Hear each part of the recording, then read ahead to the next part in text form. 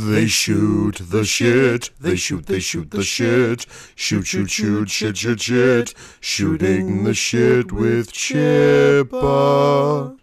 Welcome back, everybody, to another episode of Shooting the Shit with Chippa. Before I get my guests on, I want to just do a little bit of quick housekeeping. I like to thank my $15 or more a month patrons. They are Mason, Christopher Finnick, Patricia Chipman, Hugh K. Campbell Jr., Alex Peregrine, Kevin CV, Mike the Gatherer, Tyler Freshcorn, and Mark Price. And my newest patrons as of this recording are Jesse, Curtis Tunsky, Sarah Montgomery, and Jordan Barnes. And today's show, like a lot of my shows, are brought to you by the Geeks with Shields podcast. Each week, hosts Axel and Ulrich provide a nerdy escape from the darkest timeline, talking everything from comics to long-forgotten movies and TV shows. If the darkest timeline has you down, check out the Geeks with Shields podcast for all your nerdy needs. And the darkest timeline has for sure been with us for the beginning of 2020, hasn't it, guys? Oh, my heart, Chris. That was so... I don't know, I hadn't heard that. That was Oh, really? Shame, sir. I'm sorry, like I said, I haven't... I've been really... Anyway, not the point, but yes, you are absolutely right. I only just found out like 2 days ago that a third of Australia's on fire. So You're lucky bastard. That's just been like, okay, we joked that the world was on fire, and now a portion of it is literally on fire. And I'm not Why? exaggerating. I looked it up. It is literally a third of that island by volume. So a coworker of mine, his son or daughter were just in New Zealand, and they were on the part of New Zealand that's the closest to Australia, which is still 2,200 miles away, and you couldn't see through the smoke in New Zealand. Yeah, it's a tragedy. jeez. And I Anyway, darkest timeline stuff, exactly. Point is, hi, Geeks with Shields here, the people that Chris just talked about. And Chris, thank you for having us. Because nepotism runs rampant here, folks. that's what you say, but it's been like a year since we've been here. It has been, We well, cleaned up the technically. place. I like the keg in the corner. That's nice. Yes, well, it's funny. I can now project the keg using the Force like a lightsaber. Where's my death ray? And yet there's still no death ray. You beat me to it, damn it. You Death bastards. ray is always on the mind. Friggin' death ray. Anyway, You only get bothered by it so much, or it gets me every time. So I've been on your show a bunch. You guys haven't been on mine since I think October. It was longer than that, I thought. What was the last thing? We did a Warhammer thing, right? Yeah, we Was that- came on for Warhammer. Was that longer ago than October? Yes. My God. All right. Well, that was a great episode, and we're going to do more of that. So I don't want to blow your thing, but you know that book club, is that a legit thing? Yes. It's just Okay, that good. it's been in the works for a while, but getting the... So, yeah, me and Ulrich plan to do basically a book club where we find like a book that is particularly interesting, and we do kind of like a... we say echo log because we're not video, so it's not a vlog, and I like echo log because I'm a Borderlands fan. So, Yes. yeah, so just like an echo log about, you know, sets of chapters and stuff. And we've been planning it for a while, but it just hasn't happened yet. But yes, it's still planned. Good. Yeah, as of today, the patrons voted they do want the book club. So we're going to start trying to get that rolling as soon as we can figure out how that's going to work. Cool, because I own the book now, so I just wanted to make sure if I started reading it that I wasn't, wasting my time. That's all. Oh, it's a good book. You're not going to waste your time either way. Cool. I wasn't sure. All right, so yeah, so we were talking right before I hit record and figured I'd put it on record instead of just having it being out there in Twitter, because we all know that Twitter isn't public record according to some. But you guys did an episode on it, so I don't need you to blow your stuff because that was a patron only thing. But for folks to hear, I was going to quickly go down. I did a top 5 of every year of the last decade, and figured I would say them and let you guys react because I'm sure you'll have reactions. And what's cool about this is it's longer than I've been on Twitter. So there you go. All right. So you guys ready for that? And I can start off by pissing off Ulrich because I realized one of my top 5s of 2010 was Scott Pilgrim versus the World, his Yes! least favorite movie. Fuck It's like my that. third favorite movie of all time. So It's my happy place movie, and it makes me feel like if we ever meet in person that we're going to be less good friends because there's going to be something that, like, why is that my happy place movie, and yet it makes you so unhappy? You're a Hey, in all- Patriots in all fan. We're already fairness- off on the wrong foot. in all fairness, Ulrich's distaste for it is largely due to like thematic and tonal kind of things, not the movie. Anyway, Anyway, sorry. So Scott Pilgrim versus the World, True Grit, Let Me In, Inception, and The Fighter. Fighter's amazing. And the fight. I haven't been keeping records since 2010, but I don't know if any of those would have made it to my number one. I know Inception I really liked the year I saw it, but So yeah, The Fighter's the movie that made me respect like Christian Bale. Like I know that he had a career before that, but I had a bad taste in my mouth because of how he plays Batman. Not gonna get into that right now. But The Fighter and The Machinist, like that one too, I watched like the same time, and yeah, Christian Bale's awesome. Cool. Well, yeah, no, the Fighter, I watched them film it, and I knew the guy the movie was about, so that was kind of like a little biased. That's awesome. He's from Lowell, and that's where I went to college, so everybody knew him. You know, he was always around, and they filmed a lot of it in Lowell too, which was really cool. So 2011, Hugo, Drive, The Adventures of Tintin, Rise of the Planet of the Apes, and Captain America: The First Avenger. Okay, I know Captain America and Rise both made it on like the top 5 of that year for me, because those are both incredible movies, especially Rise. Yep. Also, Tintin's great. Yeah, and you guys have heard my thoughts on Tintin from our Spielberg Smackdown, so that was cool. Speaking of that, I name dropped you guys and the Spielberg Smackdown on the School of Movies episode I was on that just came out today. Oh, I need to listen to that. Oh, we did so Jaws. touched. We did Jaws. And I didn't God. see that. Yeah. They are the most wonderful human beings.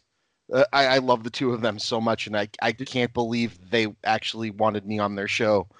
Did you mention that it was our? I mean, I hate to say it this way. Did you mention it was our runner-up for Spielberg, like quintessential movie?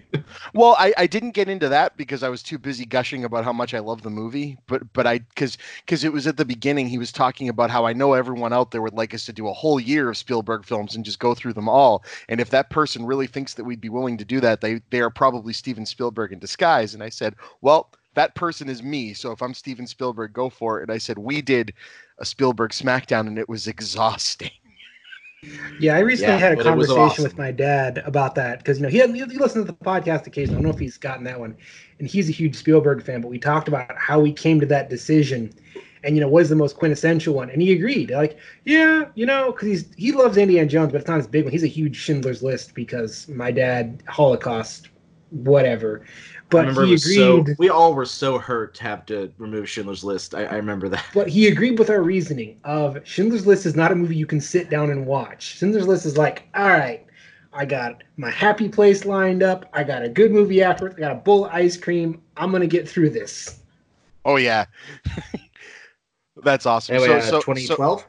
Yeah, sorry. Yeah, I want to get... So Argo, The Avengers, Lincoln, Chronicle, and Pirates Band of Misfits. Hey, I'm just glad Chronicle's there. I find myself having to defend Chronicle far more often than I think I should. Yeah. Well, to be fair, the director kind of... Well, yeah. Director aside, most of the time people are like, oh, found footage, automatically bad. I was like, okay, you're not necessarily wrong, but Chronicle's like the best way you can do that. Anyway. It is the exception that proves the rule. It's true. 2013, The World's End, Iron Man 3, The Conjuring, Saving Mr. Banks, and Pacific Rim. A lot of crossover there, except for Iron Man 3. Mm-hmm. 2014, Lego Movie, Birdman, Grand Budapest Hotel, Whiplash, and Guardians of the Galaxy. Only disappointed to not hear Nightcrawler. Oh, Nightcrawler it's so close, dude. Nightcrawler is such an incredible movie, but that was my those number other one movies. movie. That was my number one movie that year. So wow. So again, these are favorites versus what I think are the best. Like if I had to go like best movies, Budapest and Guardians. Okay. No. There's But no such thing as objective. But you can try, but yeah, but I totally get it. Nightcrawler is a better movie than all the movies on that list. I just happen to like those ones better.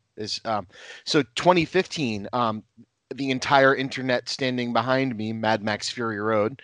That was my favorite. Yep. Inside Out, Star Wars The Force Awakens, Creed, and Crimson Peak. Yeah, I never actually 2016. got around to seeing Crimson Peak, but You need to see Crimson Peak. Crimson Peak is a masterpiece. And no one likes it. Didn't we talk about that with Lon on our episode of Gone But Not Forgotten? Probably. He talks about Crimson Peak a lot. I think he talked about Crimson Peak, and we're like, yeah, that is a brilliant movie that we did not appreciate when it came out. it's an advertising problem. Oh They, yeah. they didn't know how to market it. Not quality of film.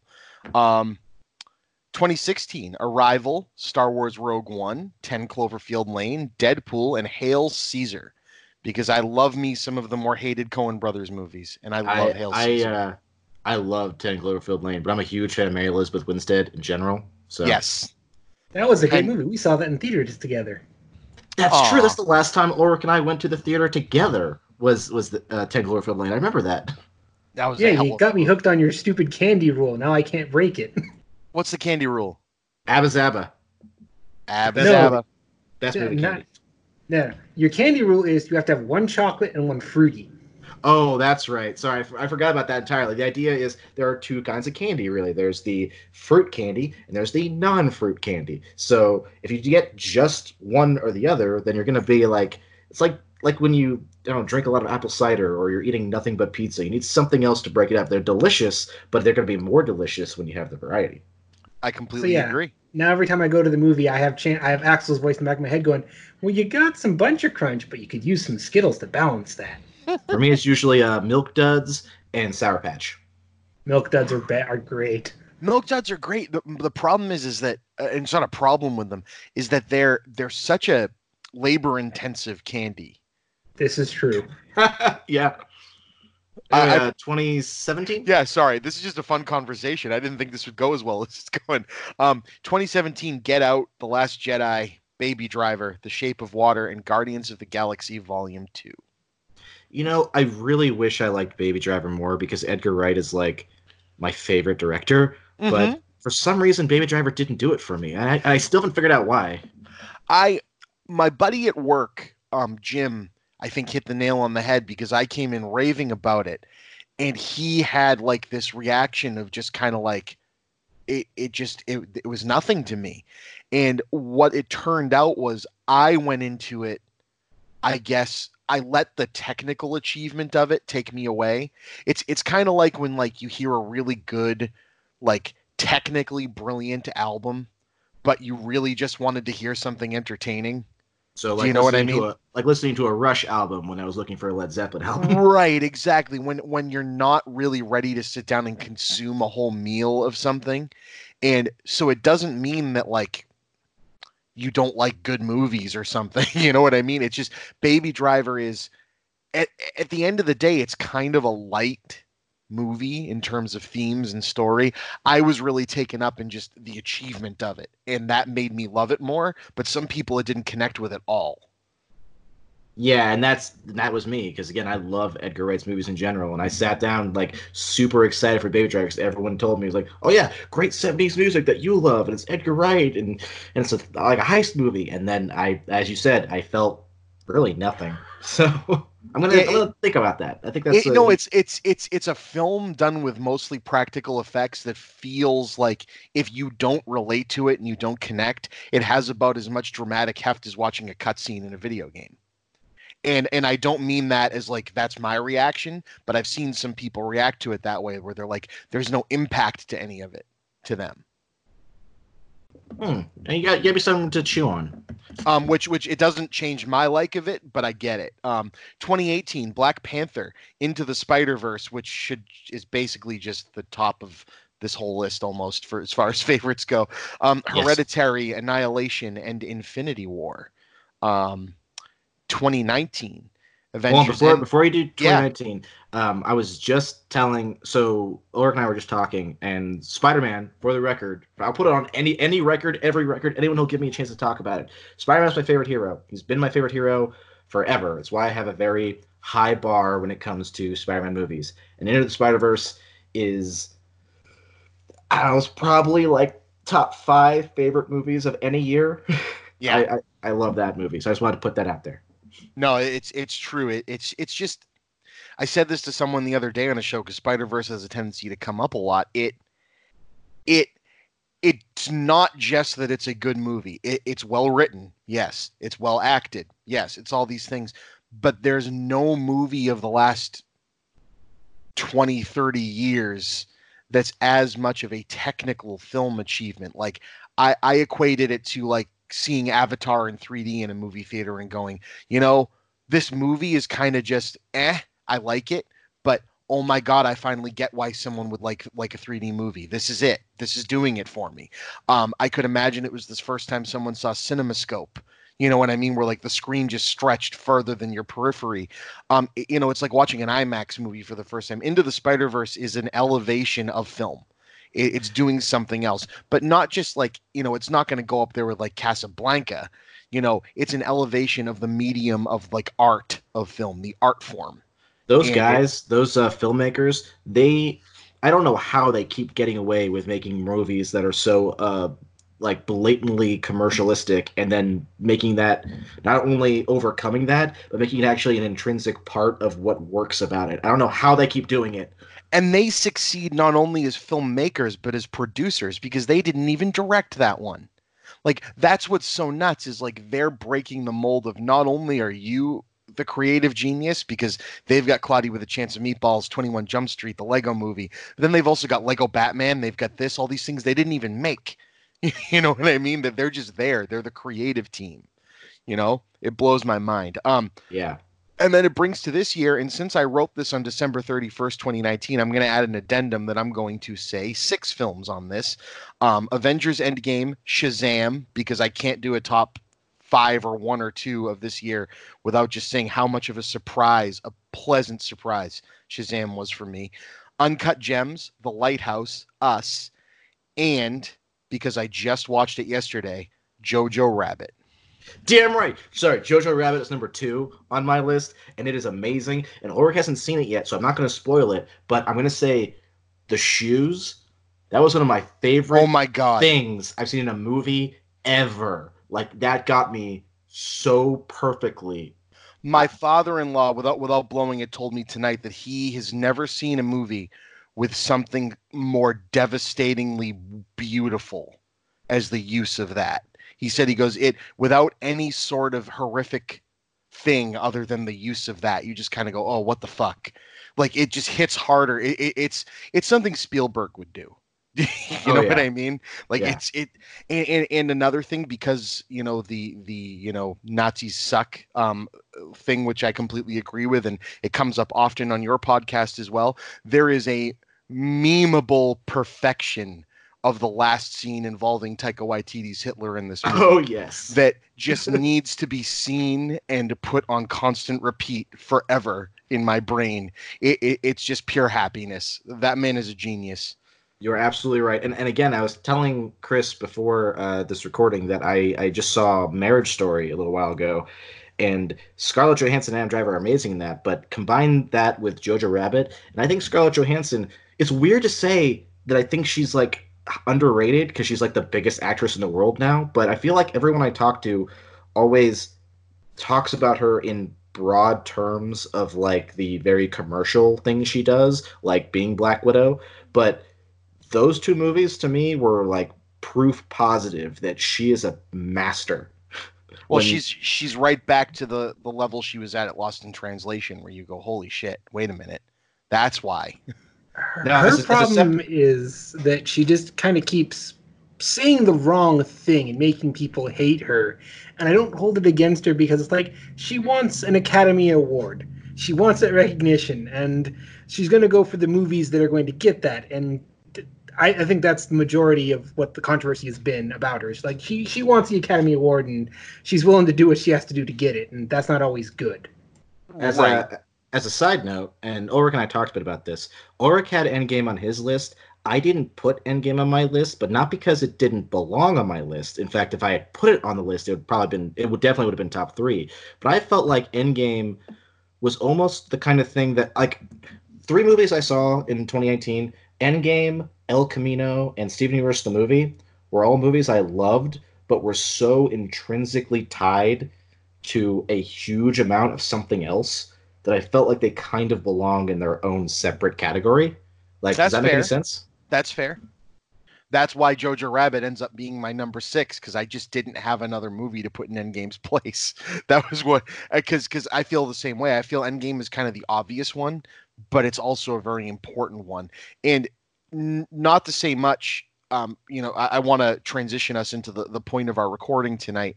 But I also wanted to just say that, before people listen to this, because none of us, I think, have gone on the record of saying anything about the new Star Wars movie, and I don't want to make a podcast about that and say just because it's not in our top 5 does not mean we don't think it's a fine movie.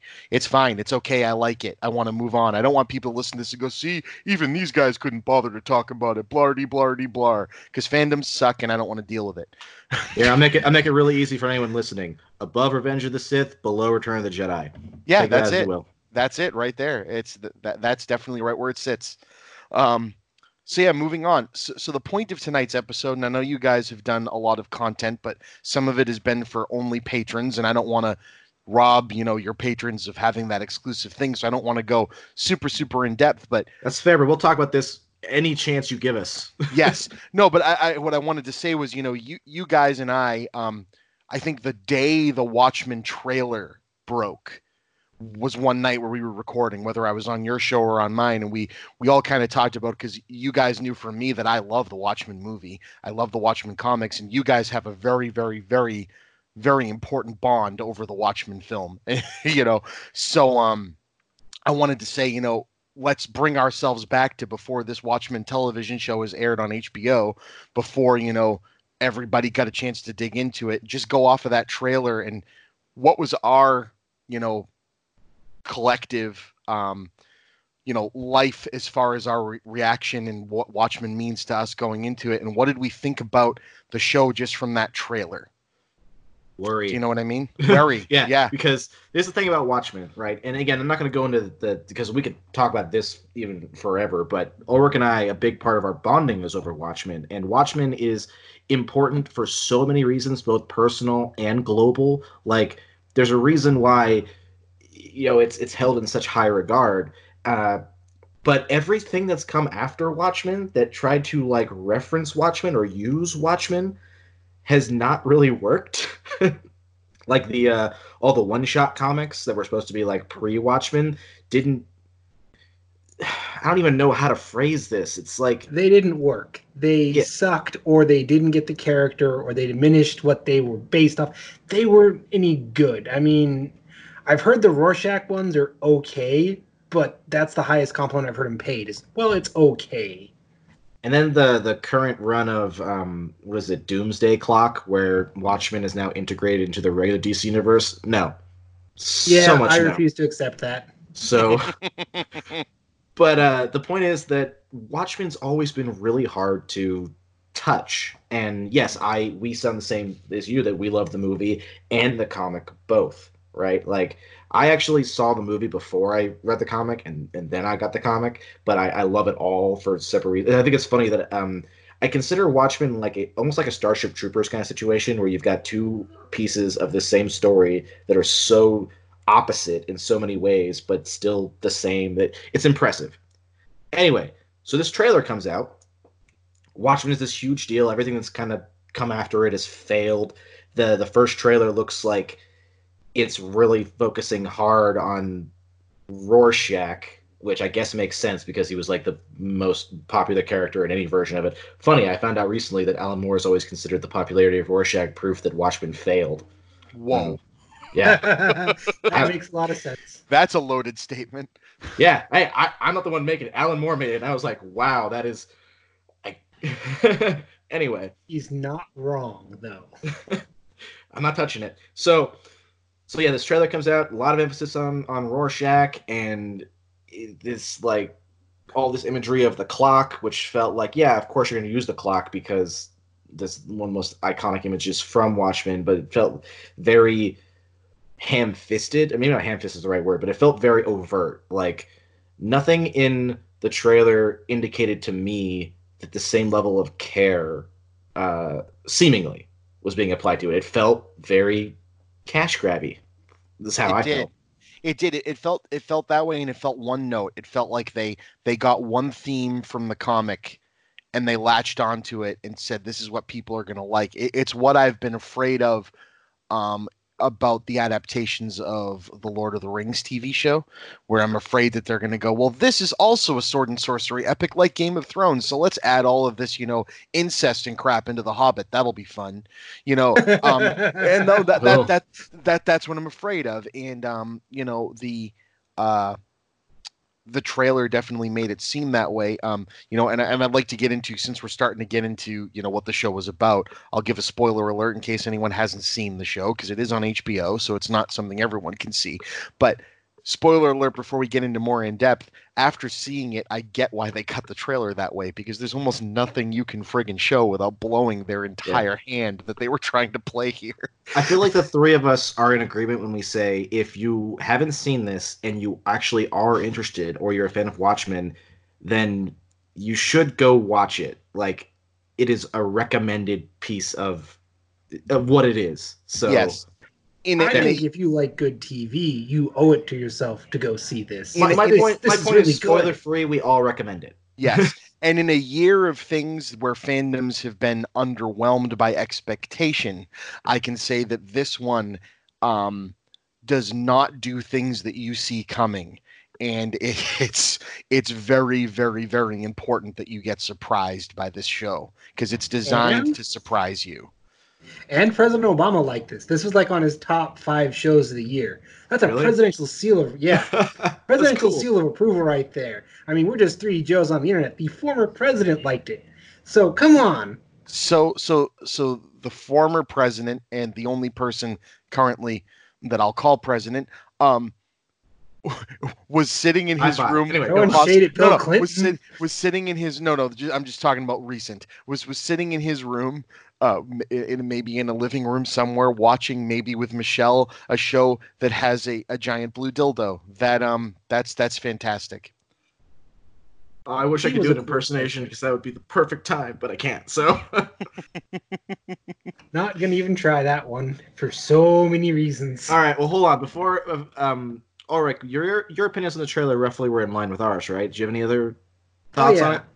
My initial thought was, I think we agreed to review this as a Patreon special, and my immediate thought was, oh, what the fuck did I get us into? I don't want to watch this. This looks terrible.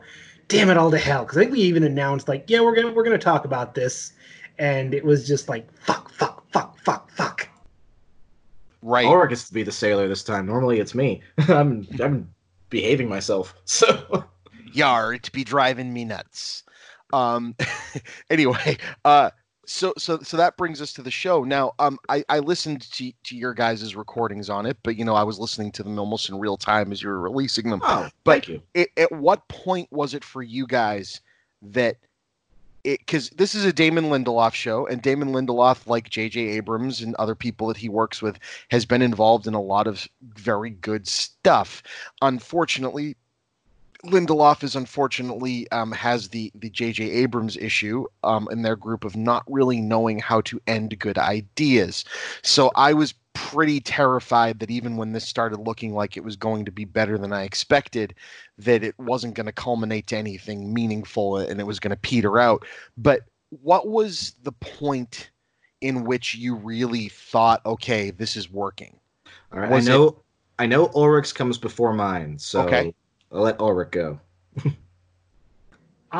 If you go back and you listen to our recordings, I was kind of on board from the first episode going, wow, this is really good. But I was also I was waiting for the other shooters up. Like, okay, this is not going to be good all the way through. They're going to leave something unanswered. And in all fairness, we still don't know who Lube Man is. And that keeps me up at night. Oh, wonderful, wonderful Lube Man. Who was he? What is going on there? And I know they're saying we're not going to do a season 2. They're doing a season 2. It's happening. I don't know if we're going to get an episode of Lube Man's origins, but if it's anything like the other 2 origin episodes, you're going to be going, wow, that really makes you think. You know, the current theory is that Lube Man is Petey. That was my immediate, but there's so many questions of why. Oh, by the way, from this point on, the spoiler warning is now in full effect. That's the last warning you get. So, I know we can talk about it without being spoilery. Yeah. Well, so now, I was going to say, it's talking about it at a high level. So so obviously, by the end of episode 1, I agreed, in my mind, it's like, okay, all these characters work. Like it's obvious by episode 1 that okay, these characters fit in the Watchmen universe. But what episode was it really where you kind of went, "Oh shit." Like not only does this feel like Watchmen, but they're doing something new and I can't believe it. I know what episode it was for me. I know what episode was for me. Easy. Yeah. Because here's the thing. When we were doing our recordings, like Ulrich said, he came to the show's defense pretty much from the first episode. I don't know if he was fully on board just yet, but at the end of our first recording, he was like, yeah, I'm looking forward to this. My feelings on the first episode, oddly enough, were very much in line with my feelings in the first episode of Breaking Bad. And that's what I kept coming back to, because when I watched Breaking Bad, that first episode, I was like, this is good, but in a, like, inhuman kind of way. Like, I don't relate to this. I feel like this is objectively good and it's not working for me, but that's my fault. Like, you know what I mean? So when I watched that first episode of Watchmen, the show, I was like, I feel like this is much better than it had any right to be, and yet I'm not on board. It still feels like work. Like, I was watching it for the recording. I wasn't watching it because I wanted to. And that feeling continued for the first 4 episodes, where I was like, yeah, this is good, but I'm not getting into it. Then episode 5 happened, Little Fear of Lightning. Ding, ding. And that episode, which is all about Looking Glass, is they did what we just said earlier they had failed to do previously, which is make a good standalone Watchmen story. Little Fear of Lightning is so amazing, and I was blown away, and finally I was like, I am now watching this because I want to. Well, and what's amazing about Little Fear of Lightning is that I've watched the show through twice. And the first 4 episodes, again, don't really, I won't say that they don't work. They don't really have an impact they don't breathe on their own until you know where they're going. And they're mystery box episodes. They're setting up the world, they're setting up the rules, and because they do spend time like introducing Adrian Veidt, but not telling you that it's Adrian Veidt, Ozymandias at the beginning. I'm even reading the descriptions on Wikipedia, and they intentionally say some unknown man and his servants, in the first episode, because it's even though, come on, it's Jeremy Irons. We all knew, of course, but it's intentional. But remember, we all knew, but.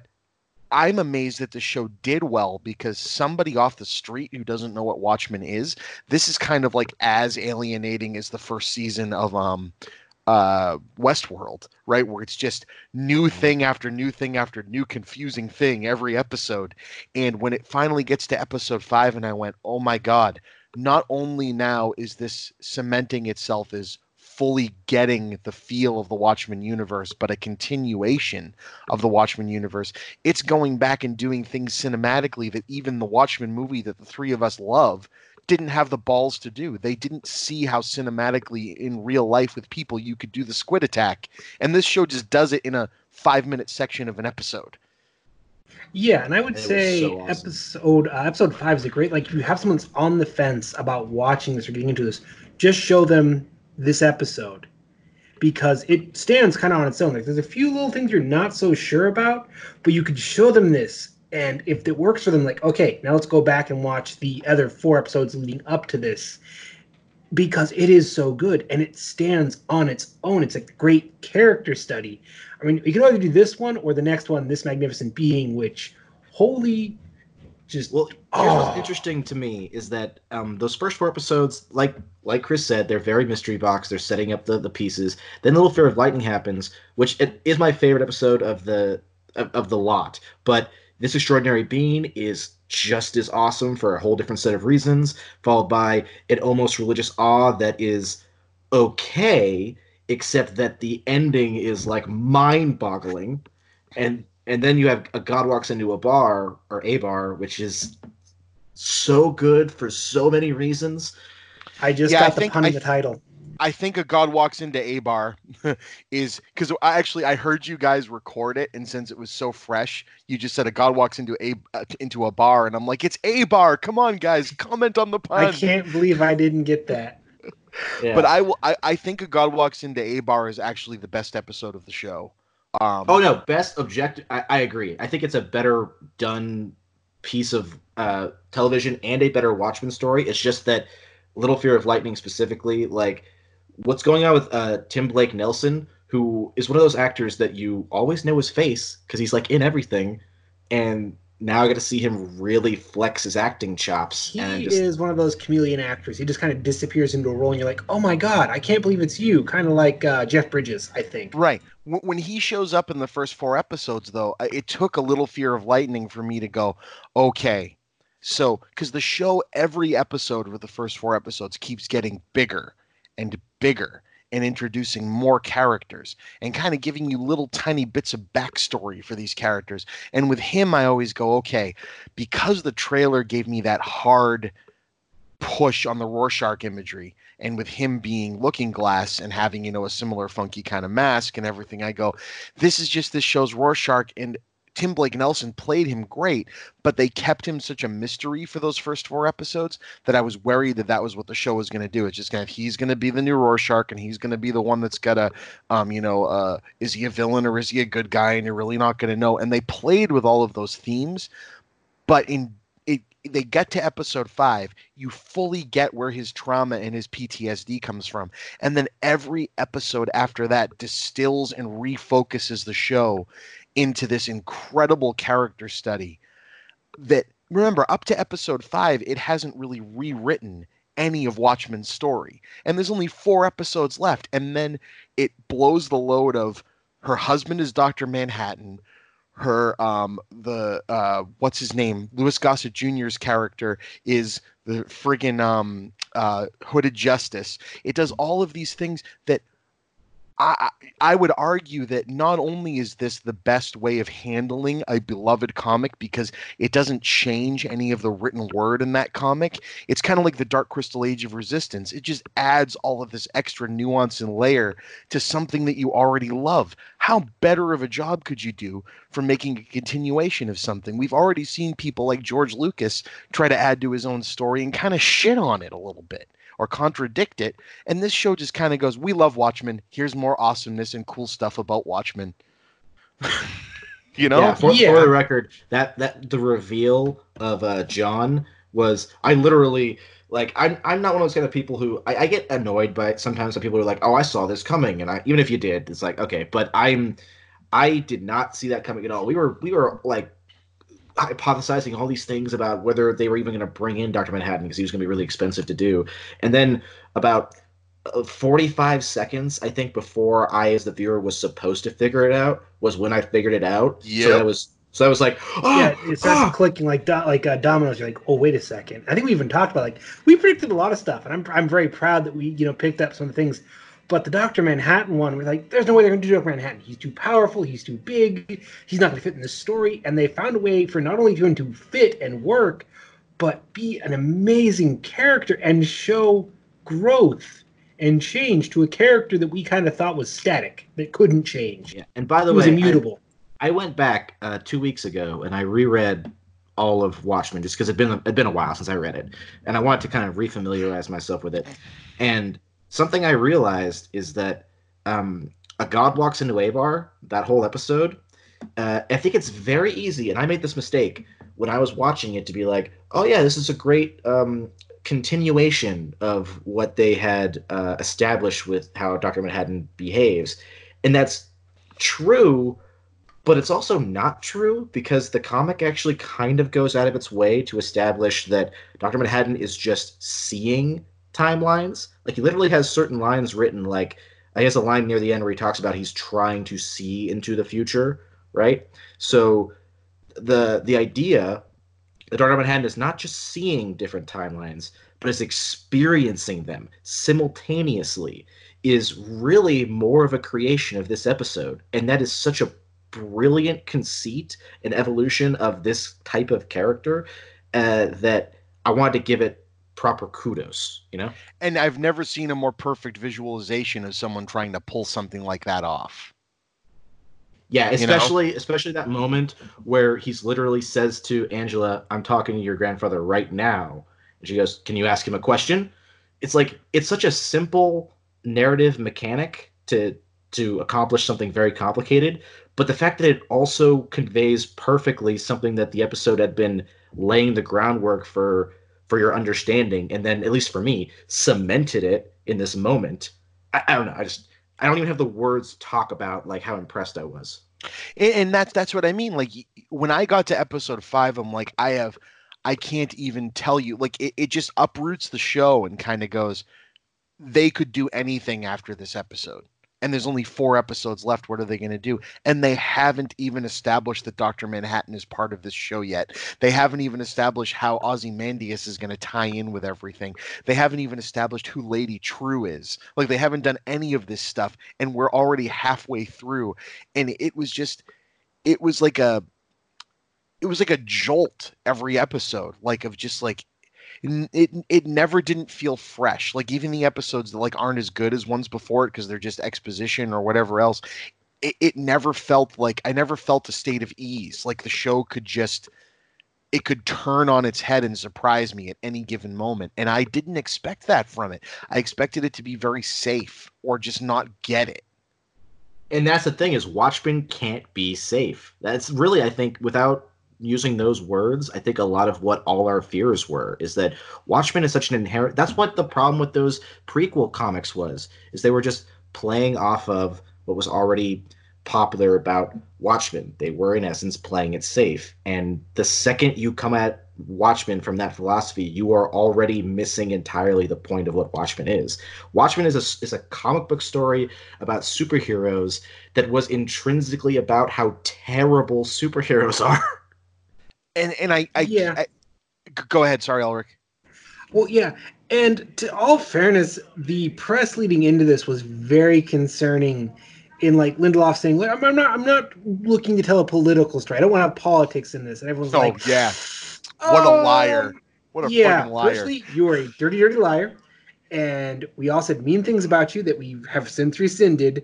But everyone saw that and we're like, okay, you have to be lying because you cannot tell Watchmen without it being political, which is why I love.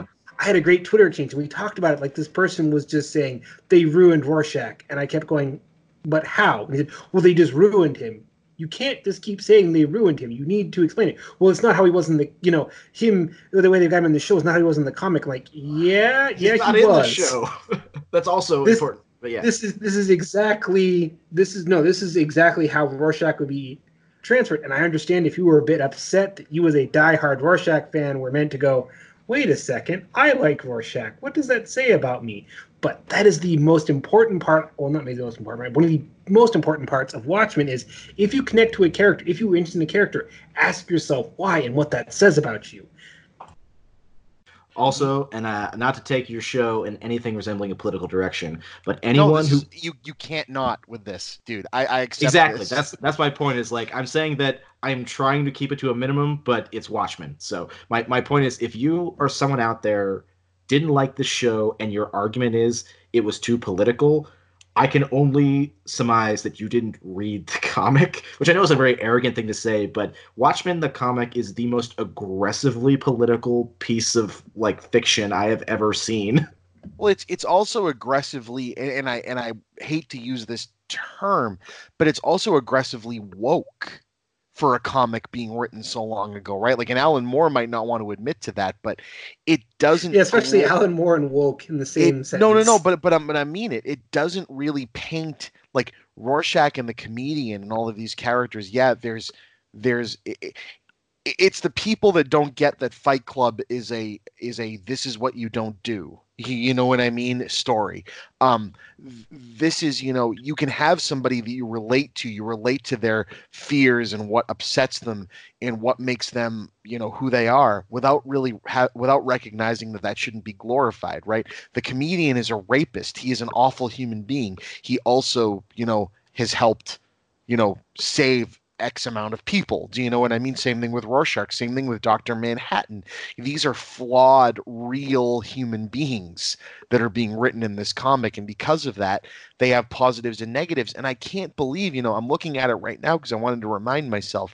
And I know Rotten Tomatoes is a stupid thing, but it kind of helps see the disparaging because it's like, with The Last Jedi, this has a 96% critic rating, which whatever that means, for Rotten Tomatoes, and a 53% audience score. So people were angry at this thing. A lot of Nazis. Yeah, that's what I mean. And for someone to say, well, they went and Watchmen and made it, a race thing. Have you read Watchmen? Do you know Yeah, what I mean? I saw Yeah. someone that was very Also, as upset someone- about Hooded Justice. I'm like, I'm concerned if you're mad about them ruining Hooded Justice. Well, I also, have concerns. did you get that many episodes in without being angry? I mean, the episode 1 kind of starts you out by going, "Hey, if you have a problem with this being about, race and particularly about, the horrible black experience in the early United States, you're going to have a problem with this show." They start right off the front with that. You know Yeah, what I mean, the show begins with a massacre. So This is like saying, well, I really, really hoped that I would have enjoyed Schindler's List, but it was too sympathetic to Jewish people. It's like, what? God, oh, jeez. Do you know what I mean? Put that Like, on the box. It was a good movie, but I find it too sympathetic to the Jewish faith. It's like, oh boy, That's another thing I've heard this argument, like this idea of they made Rorschach a racist. Okay, first of all, let's take the actual what Rorschach was written as and put it to the side for the moment. Let's actually look at what the show does, which is not have Rorschach in it at all, but have a group of people who use his writing as justification for their own beliefs. That doesn't make him racist, regardless of whether or not he already was. That just means that these people are shitheads, and they are using his image in a way that he may or may not have agreed with. Similarly, with the way you talk a lot about, white supremacists using Mjolnir and other things that are not necessarily, that thing as like, and then that becomes like, well, no, that thing means you're a white supremacist if you have that on your necklace. It's like, no, it doesn't. It means you're a dick. Like, get away from me. The Klan ruins everything. No, and that's kind of, and I love how. And again, is the show heavy-handed about stuff? It's heavy-handed, but it does it in such a wonderfully nuanced way. Like, and it gives it breathing room and time for it to kind of sink in. Like, hey, this is what's going on. I mean, I was always worried that Tim Blake Nelson's arc was going to be very one note. I was afraid he was going to be a secret racist. It was like, oh, don't make him a racist. Don't make him a racist. Don't make him part of the Klan. I mean, not Klan, the 7th Cavalry, which is totally not the Klan, right? Yes, and just like Cyclops is totally not the Klan. And it's all about branding, folks. I remember again in our review of Little Fear of Lightning, Ulrich brought that up, and I was like, if they do that, I'm going to be upset, and not in the good way where it's like that made me uncomfortable and that feels interesting like Black Mirror. No. So I was also sure that he was dead. So I was going to say, we're talking about all the great things about this show, and I want to go through the cast soon because there's some home runs in the casting of this show. But before I get there, we've talked a lot about what makes it great, but do you guys feel my one tiniest little gripe is I almost feel like it needed one more episode? Well, here's the thing. I remember saying this when we did our review of A God Walks into A-Bar. After that 4-episode sequence of just awesome from 5, 6, 7, 8, I told Ulrich, all right, the show, you mentioned earlier, right, how J.J. Abrams and Lindelof have a history of not ending their ideas well. So I was like, all they need to do is land. They don't need to land well. They just need to land. That's it. Episode 9 just needs to be okay, and the show is great.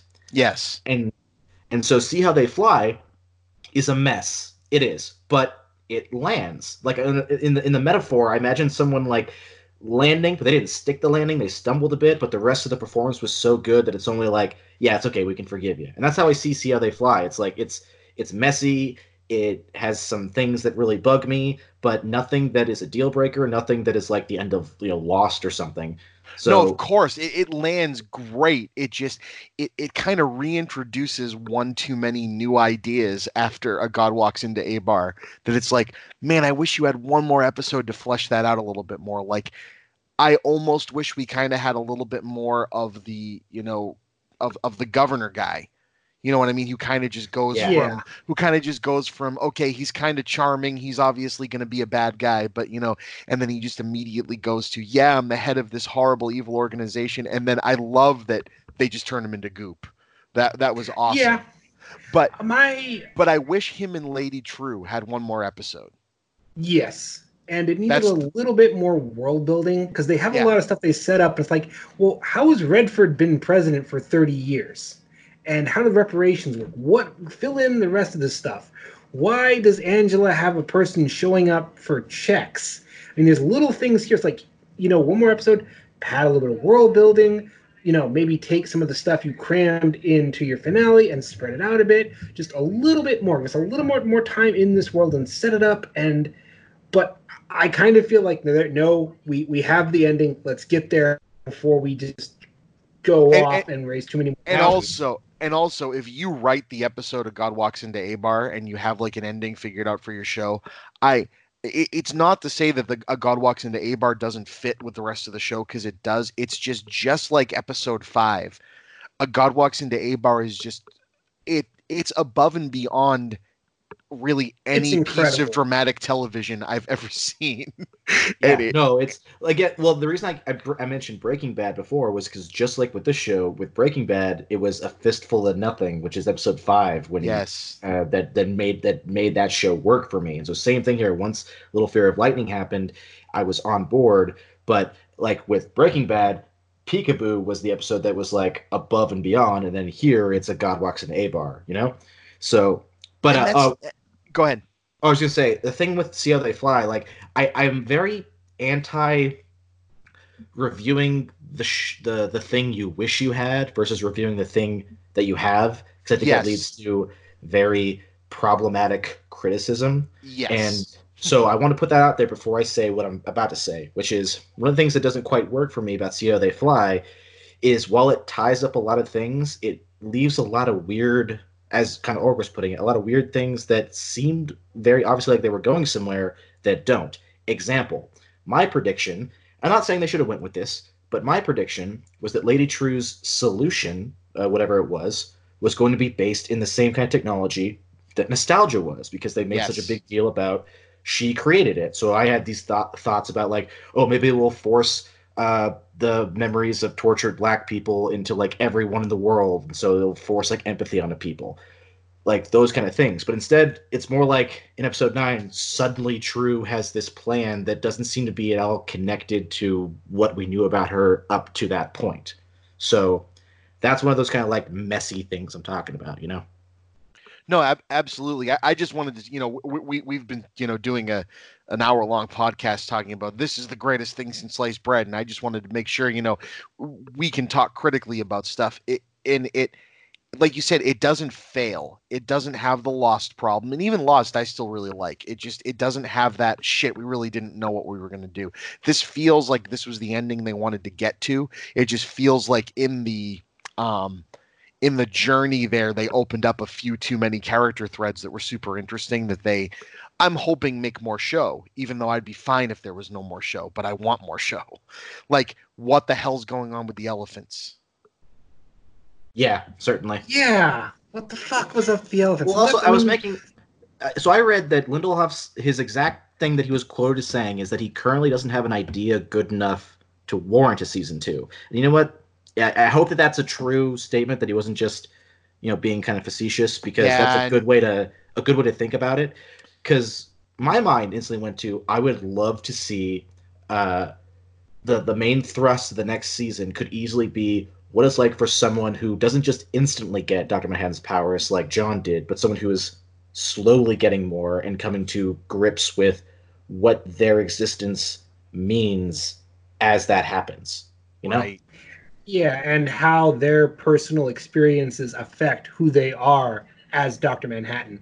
Because they did a great job setting up Angela's past and traumas and everything. It's like, you would be an amazing character. And I love that he's like, listen, I don't have an idea. If somebody else does, I will get behind them. Because I think it's really cool. He went out of his way to hire a diverse writing group for this show to help him go, listen, I'm a white guy and there are certain things I don't understand. So I'm going to bring people in that understand and can tell this story. And I think if that's his approach, like, I don't have one, but guess what? Lady so-and-so over here does. And I'm going to, back her to the hilt because she's got an amazing idea for season 2. Oh man, that's totally episode 6. Like, This Extraordinary Being. I remember us talking about it and I was like, I love this episode. I have nothing I can reasonably talk about it, though. Yep. Oh, yeah. I am a white guy who comes from a reasonable standing. Not gonna touch this one. And And that's the other thing that made this show so great, right? Is it's like it has that stuff. It has that, this isn't for you, stuff about it without it feeling like they needed to distill it and make it for me. Like I can sit there and watch it and go, you know what? I'm not the target demographic for the theme that this episode is saying, but I can still respect and appreciate it. And I can't wait to see the effect it has on people that it's going to mean something to. And I love that a show that feels like it's being made like that instead of a show feeling like it's being made by, this is going to alienate our white audience. And, we really need them watching it. Totes. Totally understand. You know what I mean? Like it's awesome because on the opposite end of the spectrum, someone like Tyler Perry, very, very seems like a really nice guy, does a lot of donation to charity and everything. He is making lowest common denominator versions of that. Do you know what I mean? Yeah, it's like the Larry the Cable Guy version of that. Yes. But I remember I was reading a review from the AV Club about episode 9, See How They Fly, and it was talking about, and this is one of those moments where it's like, I personally have no connection to this concept, but I can empathize and be in awe of the usage of it, which is the idea that See How They Fly starts off built around a set piece of literally white supremacy versus black love. Like, you know what I mean? And like, that's the kind of thing that, while I have no real frame of reference for that, I think it's amazing and awesome to construct the opening of your final episode around such a simply beautiful idea that black love conquers white supremacy. No, and again, if that's the through line of the show, which it definitely is, then it doesn't matter how clunky of a landing that they have, they stick it, which means this show is now a historical document saying that somebody in our freaking country can make something like this. Do you know what I mean? And yeah. Yeah. Now, as for the actors, because you mentioned the actors, yes, like I said, Tim Blake Nelson for me is MVP. I want to give it to Jeremy Irons just because Jeremy Irons, but I think Tim Blake Nelson and his name's escaping me right now. The guy who actually plays John. Yeah, I'm not going to try and pronounce his name. He has a really cool name. Yes, it's third. I'm going to attempt to pronounce it because I have it in front of me. It's Yahya Abdul Mateen II.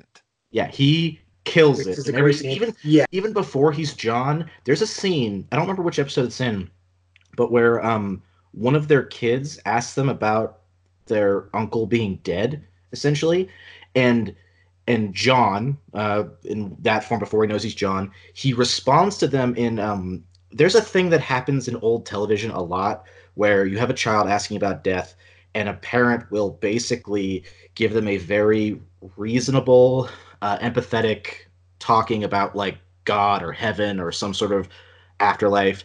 This is that version or a version of that for secularity, where he gives a very reasoned but understandable and very empathetic to, he's talking to a child, conversation about what death is.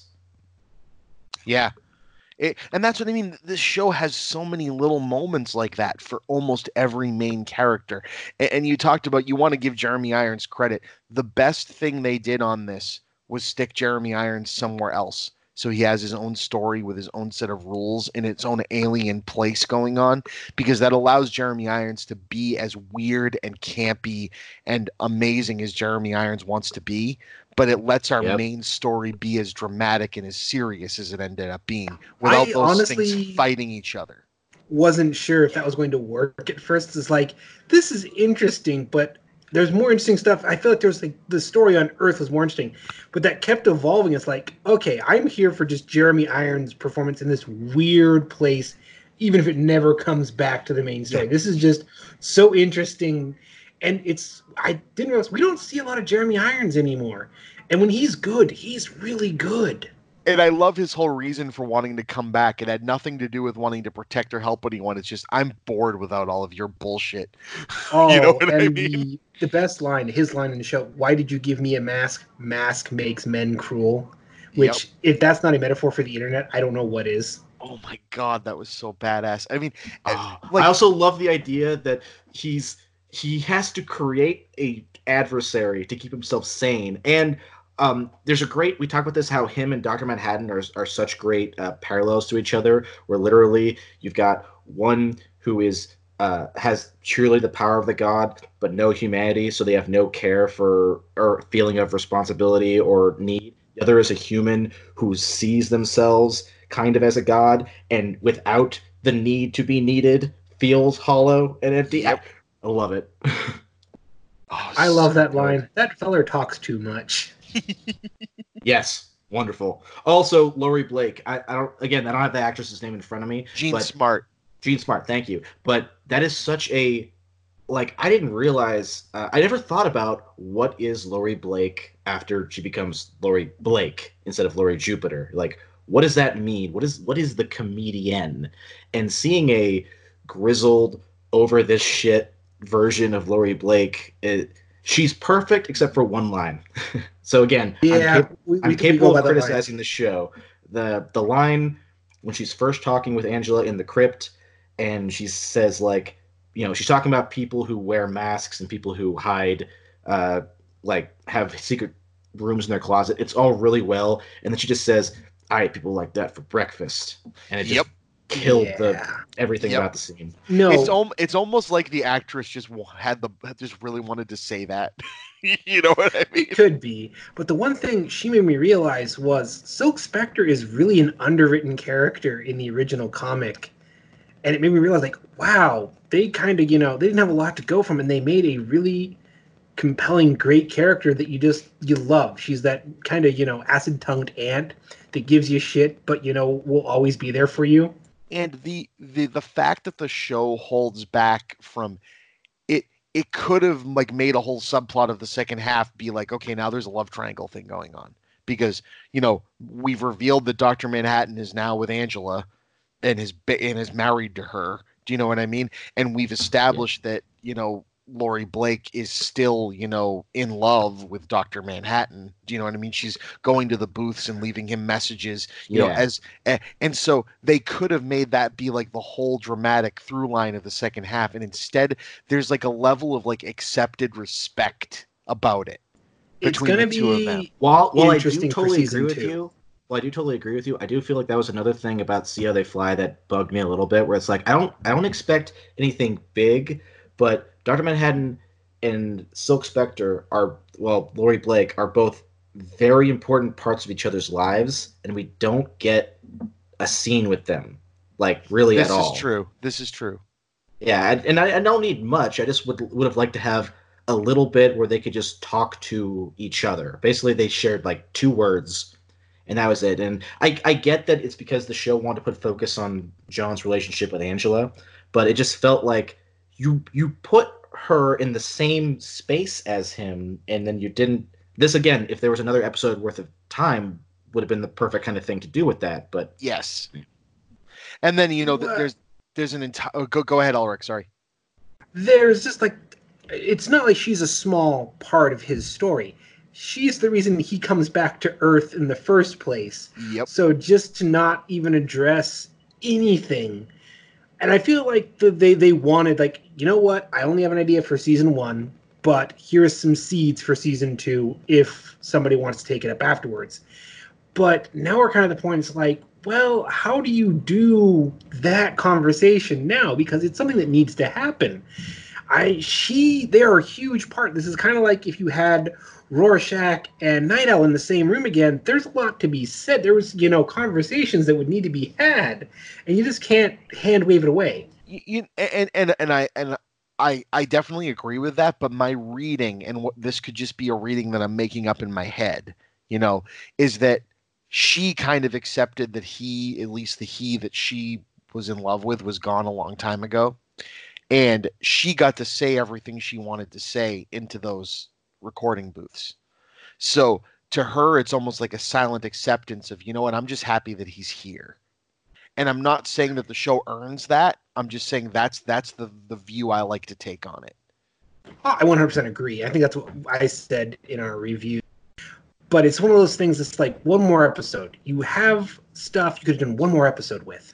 And here's another thing I'll say about that. And now, normally, I have a friend who's a close friend of mine who's has a degree in theater, whatever that means. Although he's actually a really good DM because he can put on different like roles and stuff. Well, But then that's why he has his degree in theater. God damn it. all right. No, I'm just kidding But around. point is, a problem I have with him when it comes to criticizing movies is that if someone appears to be dead or near dead and then they're not, it's like an instant kills the movie for him. I remember having an argument with him about Guardians of the Galaxy because of this, which is an amazing movie, but he was like, "Oh, death is meaningless." Anyway, my reason to bring this up is I feel He must have loved Infinity War then. yeah. I feel like if season 2 gets made and Dr. Manhattan isn't actually dead, I feel like enough seeds were planted that doesn't bother me. Like his death scene is really good and impactful, but at the same time, we've got a couple things going on here. One, important part of Dr. Manhattan's whole thing is that when Ozymandias blew him up, he literally was like, the first thing I learned how to do was put myself back together. Second, his destruction in this was actually being sucked into a device. Third, that device didn't do anything with his power, so as far as I'm concerned, he's basically just trapped in there. Fourth, a god walks into Abar establishes very, very, like, truly that his ability to experience all time is still contained to his perspective. He doesn't see other people's future and past or experience their future and past. He only experiences his own future and past. Yeah, his living it. Yeah, exactly. And he was aware that Angela, or that the pool was going to be important, meaning that somehow his existence is tied to the moment where Angela steps on the pool. Whether his existence is part of the egg or something like that is another question. But the point is that establishes that he is still somehow existing at that point, quote unquote, after his destruction. You know what I mean? Well, and since this, I'm able to transfer my power, quote unquote, into an object, which means it could be inherited by someone else. Since that's a new thing, and since this is fantasy and fiction, it doesn't necessarily mean that he doesn't come with that. Do you know what I mean? Which could be a whole nother interesting story if, like, now he and Angela share an essence. Yep. So which means that then that conversation with Jean Smart happens with Angela. Which would be Angela and John simultaneously, and also neither one. So exactly. So that's what I mean. I want to see a season 2 from somebody, but I also don't need it immediately. I could wait 20 years for it. Do you know what I mean? Like that's kind of how I feel about this. But we'll just go to the top of the list. Regina King is, just a freaking powerhouse. I mean, she's almost so good in this show that you forget, because everyone else you're worried about if they're going to be good or not, but you almost forget how good she is, Oh, totally. Especially because it was weird for me with Regina King because in the first episode, I feel like she dominated so well. Even though I said I wasn't that into it, I thought her whole thing about like, oh, I've already got a white supremacist in the trunk of my car. Yes, was hilarious. Then she kind of takes more of a back seat for a while because the show's got a lot of ambition. But when it comes time to do an almost religious awe, like we get a lot more meet with her as that's when we really get to see her trauma, see where she came from, see how she reacts to different kinds of things now, and it's a really great job she's doing. So and then you have Louis Gossett Jr. Holy shit. Will Reeves. Yeah. No. Fuck you know how hard it is to make someone who's supposed to be like 104 and in a wheelchair still seem like they could kill you with their hands? Oh my god. Like, imagine if that's how Billy D. Williams had played Lando. Oh, jeez. No, I saw him. My mind immediately went to, if I were casting the American God series, he's Mr. Anansi. Oh my god, you're 100% right. Yeah. And they stick Will. I mean, I loved the for not that I ever. J.J. Abrams and Damon Lindelof's mystery boxing stuff is always intriguing, even if sometimes it drops away quickly. But the way Will showed up as a mystery box at the end of the those first episodes, and the way he remains such a mystery for a while, he just plays it so well. I'm the guy that hung your chief of police. You're like, what the fuck? He's in a wheelchair. He has this great man on a mission, don't get in his fucking way vibe. And then And when it's the show, intimidating because you're a little old man in a wheelchair, and yet I feel like you would beat my ass. Well, also, here's the thing me and Ulrich both discussed. Ulrich hadn't thought of it at first, but the thought crossed my mind that a big part of Hooded Justice in the original comic is that everyone describes him as like the biggest man, and that they come across, which is why people thought he was a professional muscle man. This guy, the young version of Will Reeves, is not very big, but his outfit is so intimidating. He's such a brutal fighter. And then Ulrich said, yeah, of course, if you got beaten up in an alley, you're going to be like, oh, he was 7 foot tall. And so I totally buy it. You're gonna lie your ass off. you know what's another He thing was 7 feet tall and shot fireballs from his eyes. the other thing I love about their use of old footage, especially of the Watchmen days and of Hooded Justice being like that overly dramatized TV show, is that if you notice, that TV show is filmed and paced like a Zack Snyder movie. And I loved that little I love it too. And I liked that because I love Zack Snyder's version of Watchmen, but I also love that this show almost exists in a world where that could also be a movie too. My personal read on that was Linda I Long never kind thought of about tipping that. his hat Yeah. to Snyder, going, I'm not here to discredit what you did. I liked what you did. I'm going to put it in my show and kind of tie it into the whole narrative. And I love that about it. And I love that also ties into Snyder's additional opening credit sequence of his Watchmen film that adds all this which, by the extra way, stuff.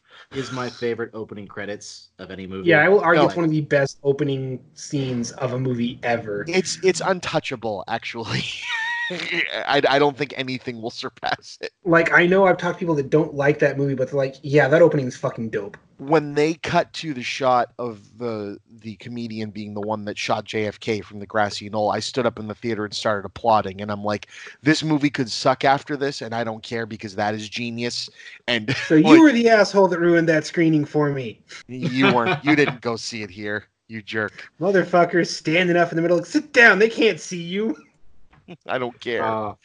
I love that. It's funny because we might be biased, but Ulrich and I have gone on record many times as saying that while we think Zack Snyder was a bad choice for some movies, we defend that he is an idiosyncratic and important director. Yep. And him as the choice for Watchmen, I still think, even though he came at it from a completely philosophically opposite standpoint than Alan Moore did, I still think that was a brilliant decision. So, yeah, and it's the best visual, and again, his visuals are usually pretty spot on, except for a couple movies. But that's the most visually just like dialed in he's ever been. That was a labor of love. That damn movie. That's someone. Hands down, I will say that is his best movie. Yeah. Of course, and I love his remake of Dawn of the Dead as well. I'll still go down as that being one of the best horror remakes ever done.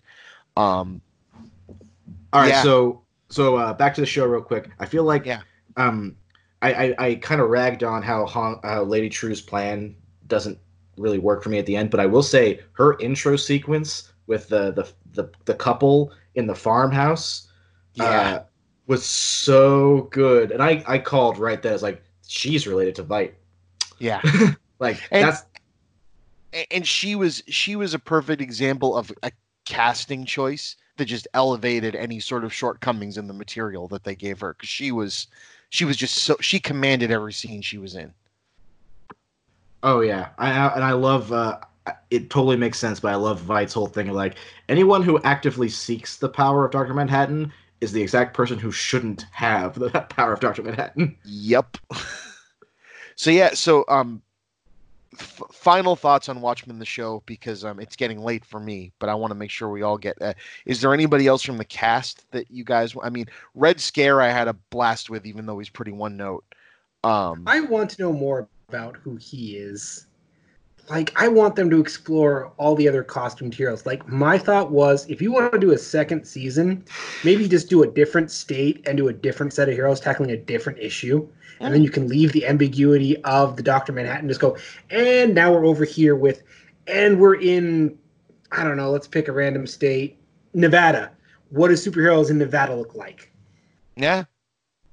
Now, here's one I'll give, and I have very personal reasons for this, but I do think she did a great job. Frances Fisher, who Oh plays yeah. Jane Crawford. Now, here's the thing about Frances Fisher.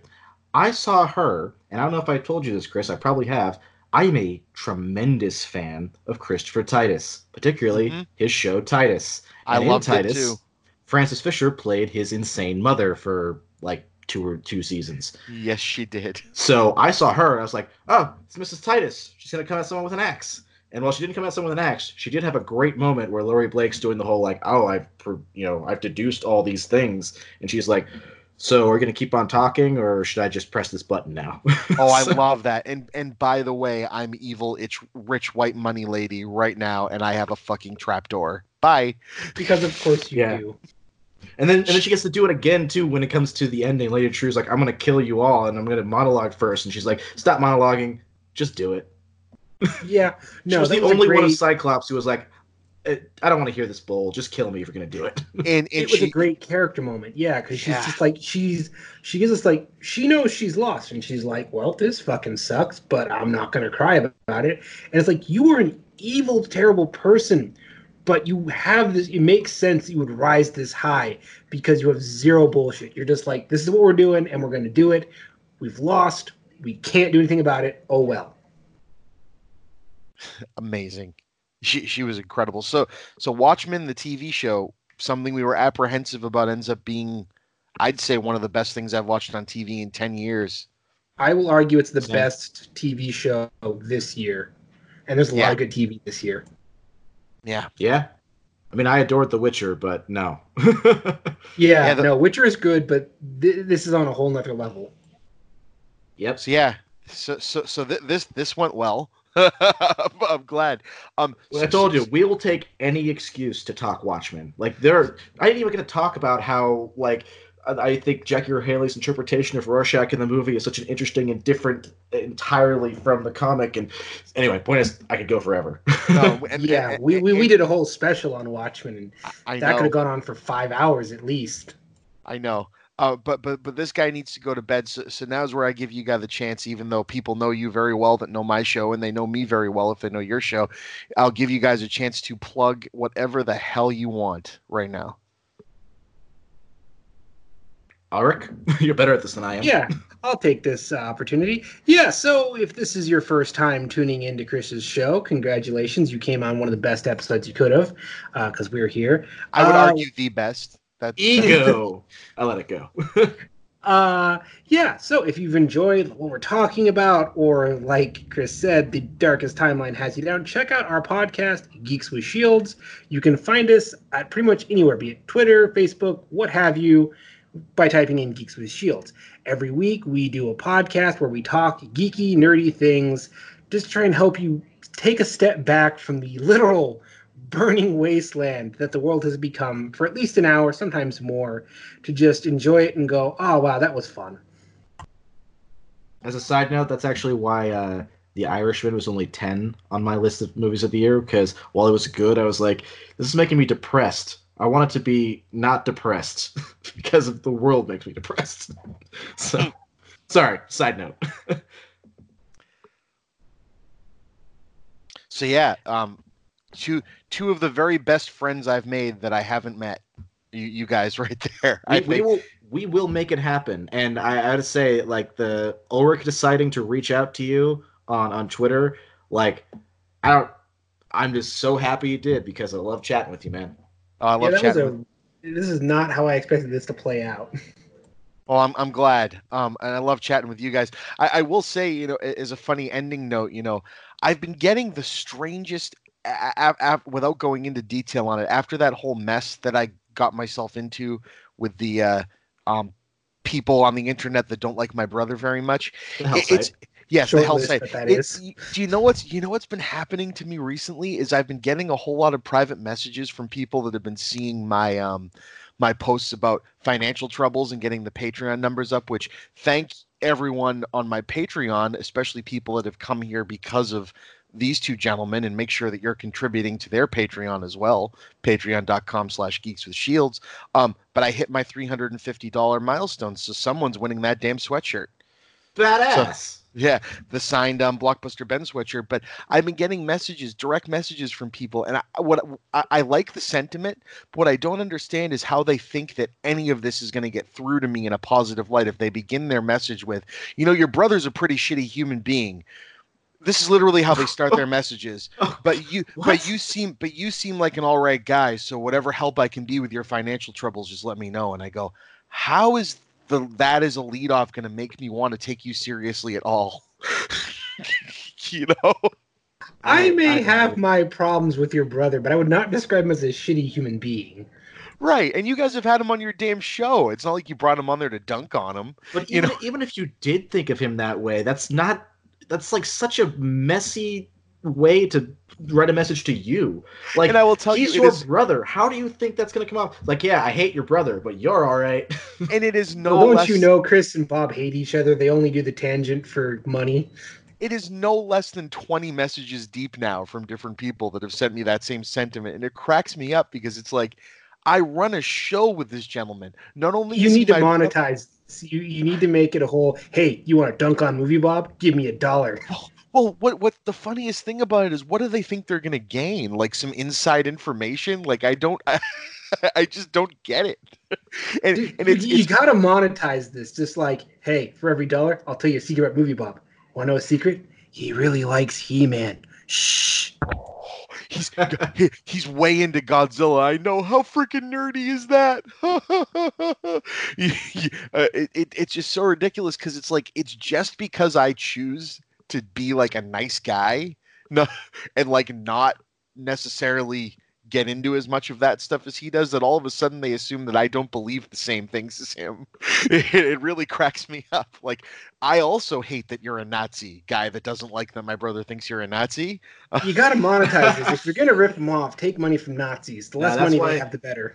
That's why Ulrich and I, like, even though we keep our show non-political, we always take time to say "fuck Nazis." Pardon my French. When we make merchandise, that is going on the first T-shirt. And that is why Ulrich has to see Jojo Rabbit.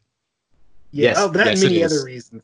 Taika Waititi is like my top 10 directors. Yeah, but especially that. You got to trust both of us on this. Particularly the line "fuck Nazis." You have to see this movie. If we leave the episode on saying everyone go see Jojo Rabbit, I'm happy with that. Yeah, let's do that. Thank you guys so much for shooting the shit with Chippa. You are honestly two of the best friends that I've made in recent time, and I can't wait to do more stuff with you guys. Man. And yeah, totally. We'd love, you're welcome on our show anytime. And if you ever want us on your show again for something else, just tell us what it is.